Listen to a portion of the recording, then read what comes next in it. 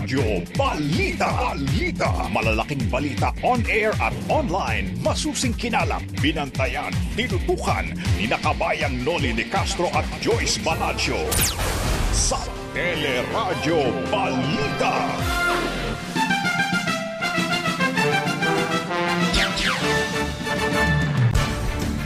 Tatlo pang namatay dahil sa Omicron variant na itala ng Department of Health. Mga bagong kaso ng COVID-19 bumaba sa halos 16,000. Mga hindi bakunadong pasahero binigyan ng 30 araw na palugit para makasakay sa mga pampublikong sasakyan. Presyo ng tinapay tataas pagpasok ng Pebrero, pag-angkat ng gulunggong at iba pang isda pinaiimbestigahan sa Kamara. NUJP at ilang pang grupo kinwestiyon ang pamimigay ng NTC sa mga dating frequency na hawak ng ABS-CBN. 8 pulis at 2 Chinese timbog sa pagnanakaw sa Alas-Siyete, Pampanga. Sa Showbiz Spotlight, Rufa Gutierrez, bakit binuhat ng mga host ng It's Showtime? At yan ang ulo ng mga nagbabagang balita ngayong pong araw ng Huwebes, January 27, 2022. Ako po si Joyce Balancio. Kasama po natin ngayong umaga. Sa pangalan po ni Kabayang Noli de Castro, ako si Robert Mano. At sa detalye ng ating mga balita, umabot na po sa mahigit 3,475,000 na mga kaso ng COVID-19 sa ating bansa. Ito'y matapos madagdagang nasa 15,789 na mga bagong kaso kahit 3 laboratorio ang nabigong magsumite ng kanilang datos. Sa nasabing bilang, mahigit 53,000 na ang namatay, habang mahigit 230,000 ang active cases. Sa tala ng Department of Health, umabot na sa 5 ang namatay sa Omicron variant. Kabilang dito ang 2 senior citizen, habang wala pang ibang detalye sa 3 iba pa. Nakapagtala rin ng unang kaso ng Omicron variant sa Aklan. Ito ay isang 42 taong gulang na ginang mula sa bayan ng Bataan na nakumpirmang positibo sa Omicron noong January 7 at ngayon ay fully recovered na. Sinabi naman ng Octa Research Group na posibleng mas mababa pa sa 500 ang may tatalang kaso ng COVID-19 sa Metro Manila pagdating sa kalagitnaan ng Pebrero o hanggang February 14. Ayon naman kay Octa Fellow Guido David, mas mababa pa ang naitalang kaso sa NCR sa mga nakalipas na araw, bukod pa sa nasa 0.71 na lamang ang reproduction numbers sa rehiyon. 30 araw na lang ay binibigay ng pamahalaan sa mga hindi bakunado at partially vaccinated na mga manggagawa para makasakay sa mga pampublikong sasakyan dito sa Metro Manila. Sinabi ni Transportation Undersecretary Artemio Tuazon Jr. na matapos ang 30-day window, mga fully vaccinated na lamang ang papayagan sa pampublikong transportasyon. Kayo po ay papayagan na lamang na bumiyahe gamit ang pampublikong transportasyon papasok o palabas na inyong trabaho sa Metro Manila mula ngayong araw na ito, ika-26 ng Enero 2022 hanggang ika-25 ng Pebrero 2022. Nilinaw naman ni Tuazon na exempted pa rin ang mga individual na may mga medical condition at lalabas para sa essential goods at services. Iginit naman sa teleradyo ni MMDA Chairman Benhur Abalos na iira lamang ang no vaccine, no ride policy habang nasa alert level 3 ang Metro Manila. Nung ginawa ng mayors yung MMC resolution, it was for their protection dahil tumataas ang kaso. Kaya ang ginawa namin doon, once naman bumaba tayo back to alert level 2, tanggal na yung prohibition on mobility. At ako'y naniniwala, parang nakalagay po yun sa ano rin ng DOTR. Parang nabasa ko po yun. Sa panayam naman ng teleradyo, nanindigan din po ang Commission on Human Rights o CHR na dapat pa rin repasuhin ang no vax, no ride policy sa mga pampublikong sasakyan dahil wala pa rin umanong standards o basihan ang pagbabawal. Sa palagay namin, na kulang pa rin ang mga reasons kung bakit nila kailangan i-implement ito. Is this reasonable? Is it proportionate? Like example, no, meron naman tayong ibang alternatibo kaysa para maprotektahan ang unvaccinated or even the vaccinated. Yan po si CHR Commissioner Attorney Gwen Pimentel-Gana. Nananawagan naman ang Philippine Medical Association sa pamahalaan na magsagawa ng National Vaccination Days para sa mga batang edad 5 hanggang 11 taong gulang. Sinabi po ni PMA President Dr. Benito Atienza na mahalaga ito upang matutukan ang pagbabakuna sa nasabing age group. Mahalaga rin anyang palakasin ang information drive para mapawi ang agam-agam ng mga magulang sa COVID vaccination ng mga bata. Batay sa clinical trials ng Pfizer vaccine para sa naturang age group, nasa 91% ang efficacy nito laban sa COVID-19. Sa inilabas naman datos ng Amerika noong Nobyembre at Disyembre, mas kaunti rin ang naiulat na adverse reactions matapos bakunahan ang mula 5 to 11 years old kumpara sa 12 to 15 years old. There is no perfect vaccine. There may be very rare adverse events that may be associated with vaccines, but we always weigh benefits of giving it over the risk of getting down with the disease and its complications, which the vaccine can prevent. Si Dr. Mary Ann Bonyi ng National Immunization Technical Advisory Group. Matapos naman ang Metro Manila, posibleng maitala na rin ang pinakamataas na bilang ng mga kaso ng COVID-19 sa mga probinsya. Sinabi ni Health Undersecretary Maria Rosario Perere na posibleng maabot ng mga probinsya ang peak ng COVID cases sa loob ng 2 o 3 linggo. Target naman ng pamahalaan na mapabilis ang pagtuturok ng COVID booster shot bilang bahagi ng tinatawag na Wall of Immunity sa 57.8 milyong Pilipino na may kompletong bakuna kontra COVID-19 sa bansa. Halos 6.7 million pa lang ang may booster o dagdag na dose. Kailangan po talaga na patuloy po ang ating pagbabakuna ng karagdagang booster shots para sigurado po na tuloy-tuloy ang proteksyon. At handa po tayo na kahit anong variant ang makapasok sa bansa ay meron po tayong tinatawag na series of wall of protection, of wall of immunity. Si Vaccine Czar Carlito Galvez Jr. Samantala, hiniling naman ng Department of Tourism sa Interagency Task Force na buksan na ang bansa sa Pebrero sa mga turista mula sa visa-free countries na nasa green list gaya ng Japan at Indonesia.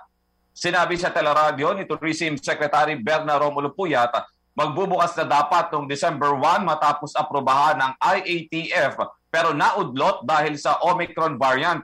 Katwiran ng kalihim, bukod sa hirap na ang sektor ng turismo, marami na ang fully vaccinated at nabigyan ng booster shots, kabilang ang tourism workers.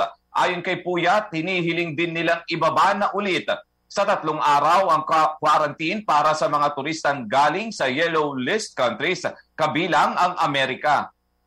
Umayag na kasi dati, excited na talaga ako. In fact, pinaplano ko na nga kung ang first Japanese visitor, susunduin ko pa sa airport. Nagka-Omicron. So, hiningi na i-temporarily suspend muna. So, ngayon, hinihingi ko na ngayon ulit na kung pwedeng, pwede bang go na naman tayo. Si Tourism Secretary Berna Romulo Puyat. Pinag-aaralan na ng Philippine Overseas Employment Administration o POEA ang posibleng pagtataas ng deployment cap ngayong taon dahil sa tumataas na demand sa health workers sa ibang bansa. Kabilang dito ang Amerika na nangangailangan ng karagdagang mga nurse na maaaring kumita ng hanggang 300,000 piso kada buwan. Sa ngayon, 7,000 healthcare workers lang ang papayagang makaalis ng bansa dahil sa ipinataw na cap ng Interagency Task Force ngayong taon upang matiyak na hindi magkukulang sa tauhan ang mga ospital sa Pilipinas ngayong may pandemya.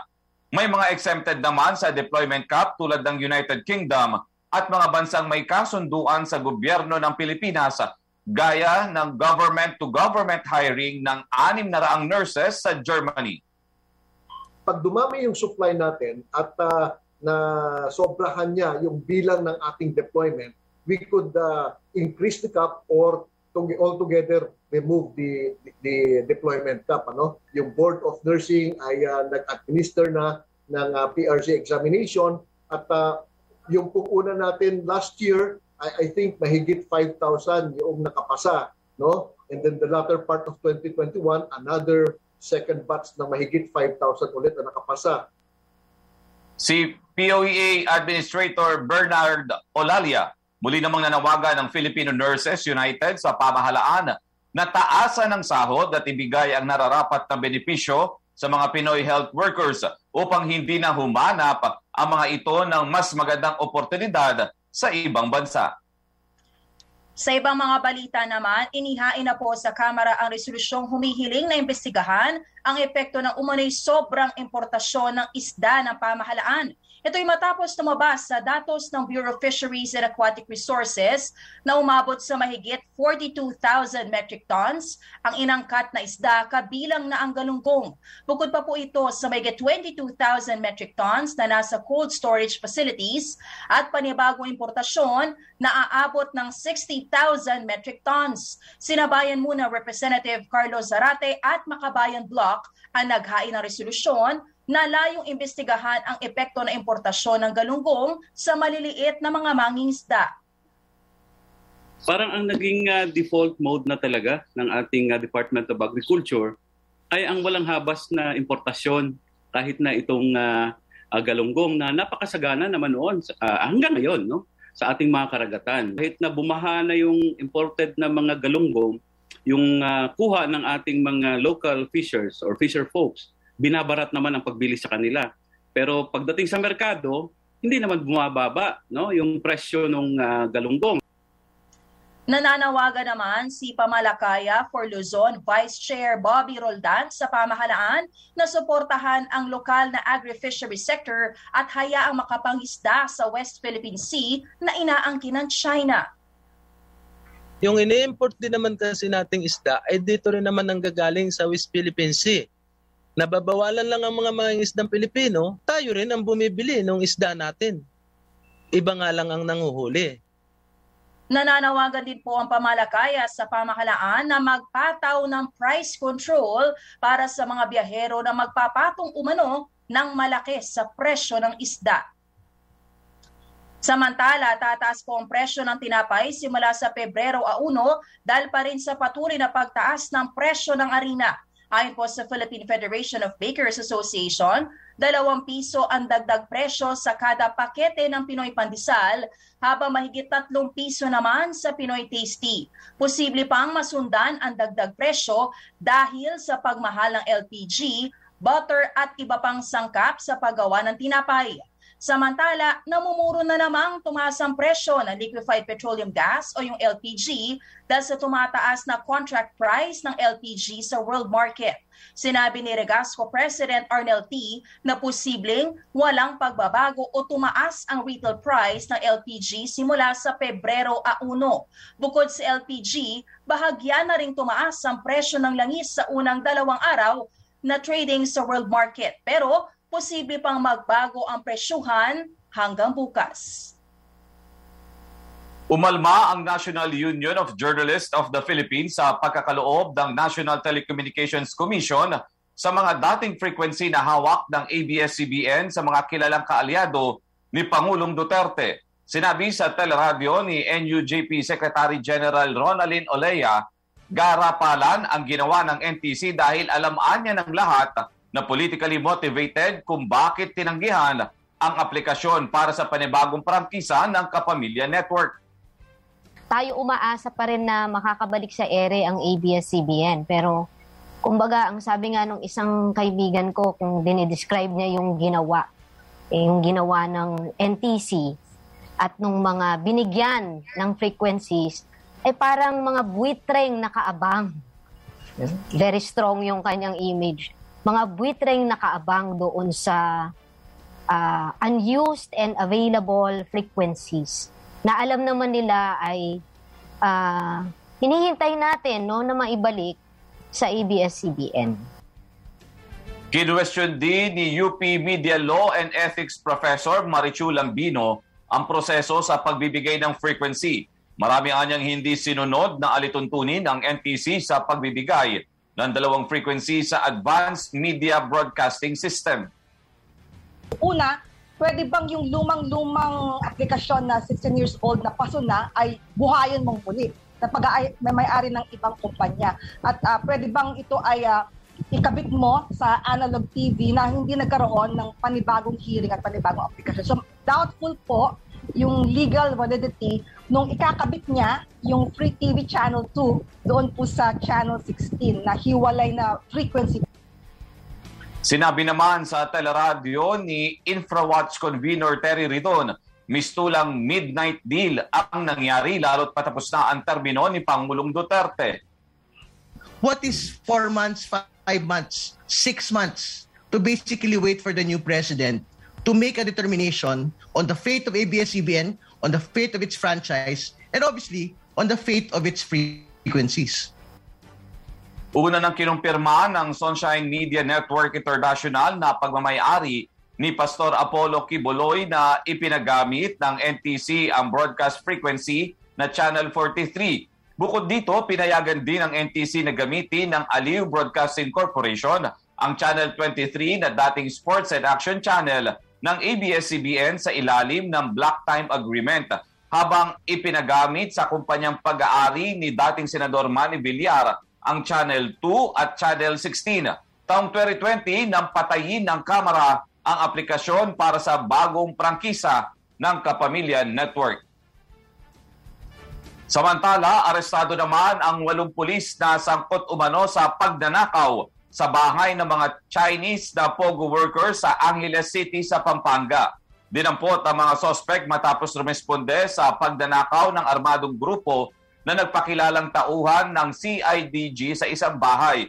Bukod sa 8 pulis na nakatalaga sa Anti-Organized Crime Unit ng CIDG sa Camp Crame, natimbog din sa operasyon ang 2 Chinese at 1 Pinoy. Nasagip naman ang 7 Chinese at Pinoy helper ng bahay na pinasok ng grupo. Na-recover sa sasakyan ng mga sospek ang mahigit 300,000 pisong cash at mga baril. At abangan sa aming pagbabalik, Department of Justice nakitaan ng probable cause para sampahan ng kaso ang 4 na idinadawit sa online banking fraud. At Tao Chief Attorney Persida Acosta, iginiit na nagpaalam kay Pangulong Rodrigo Duterte na hindi mo na siya magpapabakuna laban sa COVID-19. Detalye sa pagbabalik ng Teleradyo Balita.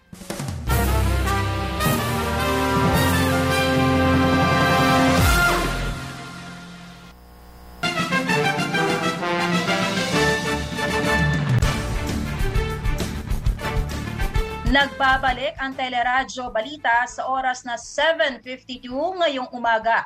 Kailangang may sense of urgency sa pagtugon sa COVID-19 pandemic. Ito po ang iginiit ni Presidential Aspirant Vice President Leni Robredo sa panayam ni Boy Abunda. Ayon kay Robredo, marami nang pwedeng matutunan sa mga naging epektibong hakbang ng ibang bansa pagdating sa COVID-19, basta tiyakin lamang na maayos itong maipatutupad. Madali na para sa atin kasi meron na tayong mga modelo. Susundan na lang natin. Pero ang sisiguraduhin ko lang, I will be on top of everything. Pag sinabi kong on top of everything, yung day-to-day na COVID response, ako mismo yung tututok. Sisiguraduhin ko na whole of government, all the agencies, all the local government units are working harmoniously. Kasi yun yung tingin kong naging kakulangan ngayon. Lahat naman may ginagawa, pero kulang ng konduktor. Tiniyak naman ni Presidential Aspirant Bongbong Marcos na hindi siya magdedeklara ng martial law kung hindi naaayon sa batas. Martial law, may lugar naman ng martial law eh. Pag may gera, kailangan mag-martial law talaga. Dahil ang umiiral ay ang gumagalaw talaga at ang gumagawa ang sinusundan natin ay ang military. Binigyan din naman ni Senator Manny Pacquiao ang kahalagahan ng pagsikot sa mga panayam at debate bilang pagpapakita ng sinseridad ng kandidato na magsilbi sa taong bayan. Maraming dahilan Pwedeng naduduwag, pwedeng may tinatago, pwedeng hindi mahalungkat yung mga tinatago. May mga ganun. Ang kailangan natin malinis, honest na panggobyerno. Yung hindi mo pagsipot, pag-isnap-isnap po sa mga mautak naman yung taong bayan. May sarili naman pag-iisip. So, sila na bahala ang maghusga. Hindi naman tatanggap ng anumang pwesto sa gabinete si Partido Lakas ng Masa, presidential aspirant Calyodi de Guzman kapag manalo sa halalan o matalo sa halalan. Sa isang panayam, tiniyak ni Calyodi na hindi niya gagawin ang estilo umano ni Pangulong Duterte na lumalaban sa oligarkiya para magpwesto ng ibang oligarkiya. Hindi ko gagayahin yung ginawa ni Pangulong Duterte. Na titirahin yung isang big business kasi may i-introduce na bago. Yun, hindi ko tulad na ngayon, yung tirahin yung ABS-CBN kasi ipapasok pala yung sibilyar. Kokontra ako doon sa mga patakarila at malamang dulo, tatanggalin lang ako. Yan po si Calyodi de Guzman. Nagpaalam umano kay Pangulong Duterte si Public Attorney's Office Chief Attorney Persida Acosta na hindi muna siya magpapabakuna laban sa COVID-19. Sinabi sa teleradyo ni Acosta na nag-usap sila ng Pangulo ilang buwan ang nakararaan at wala namang anyang negatibong reaksyon ng Pangulo. Una nang nanawagan kay Acosta si Health Secretary Francisco Duque na magpabakuna na, habang sinabi naman ni Senador Franklin Drilon na sampal sa gobyerno ang pagtanggi magpabakuna ni Acosta bilang isang opisyal ng pamahalaan. Pero nanindigan ng PAO Chief na sinusunod lang niya ang payo ng kanyang doktor dahil siya ay may allergy. Handa rin siya magpabakuna kapag mayroon ng protein-based na COVID vaccine. Yung hindi ko pagpapabakuna ay hindi dahil sa sinusuway ko ang pamahalaan, dahil sa kontra ko. Ang punto ay sinusunod ko po yung advice ng aking mga doktor, considering na meron po akong serious allergic reaction sa mga gamot. Attorney, ang katwiran naman yung yan, pag kay kinausap ni Pangulong Duterte, yan na rin yun. Kausap na po kami. Nagpaalam po ako nung March or May. Nagpaalam po ako sa kanya na hindi po muna ako pababakuna. Hindi pa po niya ako pinagalitan. Si PAO Chief Attorney Persida Acosta. Samantala, umabot na sa 24 na teacher ang naghain ng reklamo laban sa umano'y phishing at hacking incident sa kanilang payroll accounts. Ayon kay Teachers Dignity Coalition National Chairperson Benjo Basas, inihain ang reklamo sa DepEd habang may 50 pa silang reklamong tinanggap. Sinabi ni Basas na maraming hindi otorisado withdrawals ang ginawa sa payroll account ng mga teacher mula sa halagang 900 pesos hanggang 200,000 pesos. Hinimok na ng koalisyon ang Bangko Sentral ng Pilipinas na tingnan ang umano'y bank cyber scam. Nauna nang nagpaalala ang DepEd sa mga teacher na mag-ingat sa mga tangkang phishing at agad na i-report ang mga bank account na posibleng nakompromiso. Sa ibang mga balita naman, kakasuhan na ang 4 ay sinasangkot sa malawakang online banking fraud na nakapekto sa 700 kliyente ng Bangko de Oro Unibank Corporation. Nakitaan na po na Department of Justice ng probable cause para kasuhan ang mga suspect ng paglabag sa Access Devices Regulations Act at Cybercrime Prevention Act. Patuloy naman po iniimbestigahan ang isa pang suspect sa kaparehong reklamo. Sa reklamo ng NBI Cybercrime Division, sangkot ang 5 suspect sa iligal na pag-access at paglilipat ng pera sa mga online bank accounts. Nauna nang umamin ng 3 sa mga suspect sa kanilang partisipasyon sa naturang krimen. Abangan sa aming muling pagbabalik sa police report sa Pangasinan. 3 ang patay sa kotseng bumangga sa poste ng kuryente. At sa Iloilo, 3 rin ang patay sa salpukan ng 2 truck. Yan at ilang pantampok na balita sa pagbabalik ng Teleradyo Balita.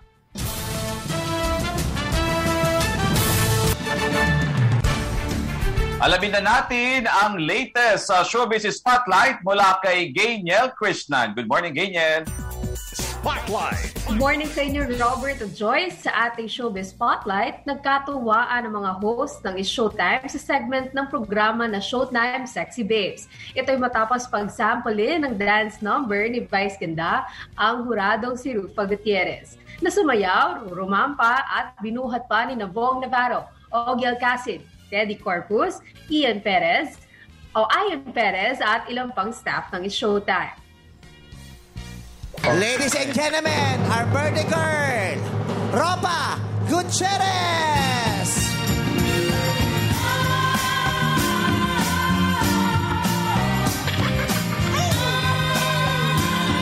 Pasok, dancers! Pakita! Takip! Tanggal! Takip!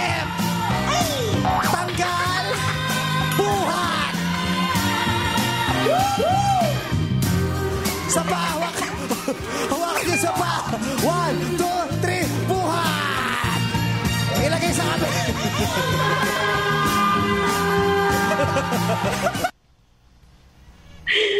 Ganyan talaga sila magkulitan lagi sa Showtime, kaya sobrang good vibes sila palagi. Para sa Showbiz Spotlight, ako si Gino Christian. Balik sa inyo, Robert at Joyce. Maraming salamat, Gino Christian. Ang lakas maka-good vibes ng video na yun. Tawa na kami ni Robert. Salamat, Giniel. At yan po ang kabuuan ng mga balitang itinampok sa Teleradyo Balita. Hanggang bukas, mga kapamilya. Ako po si Joyce Balancho. Ako si Robert Bano. Susunod na ang programang Kabayan.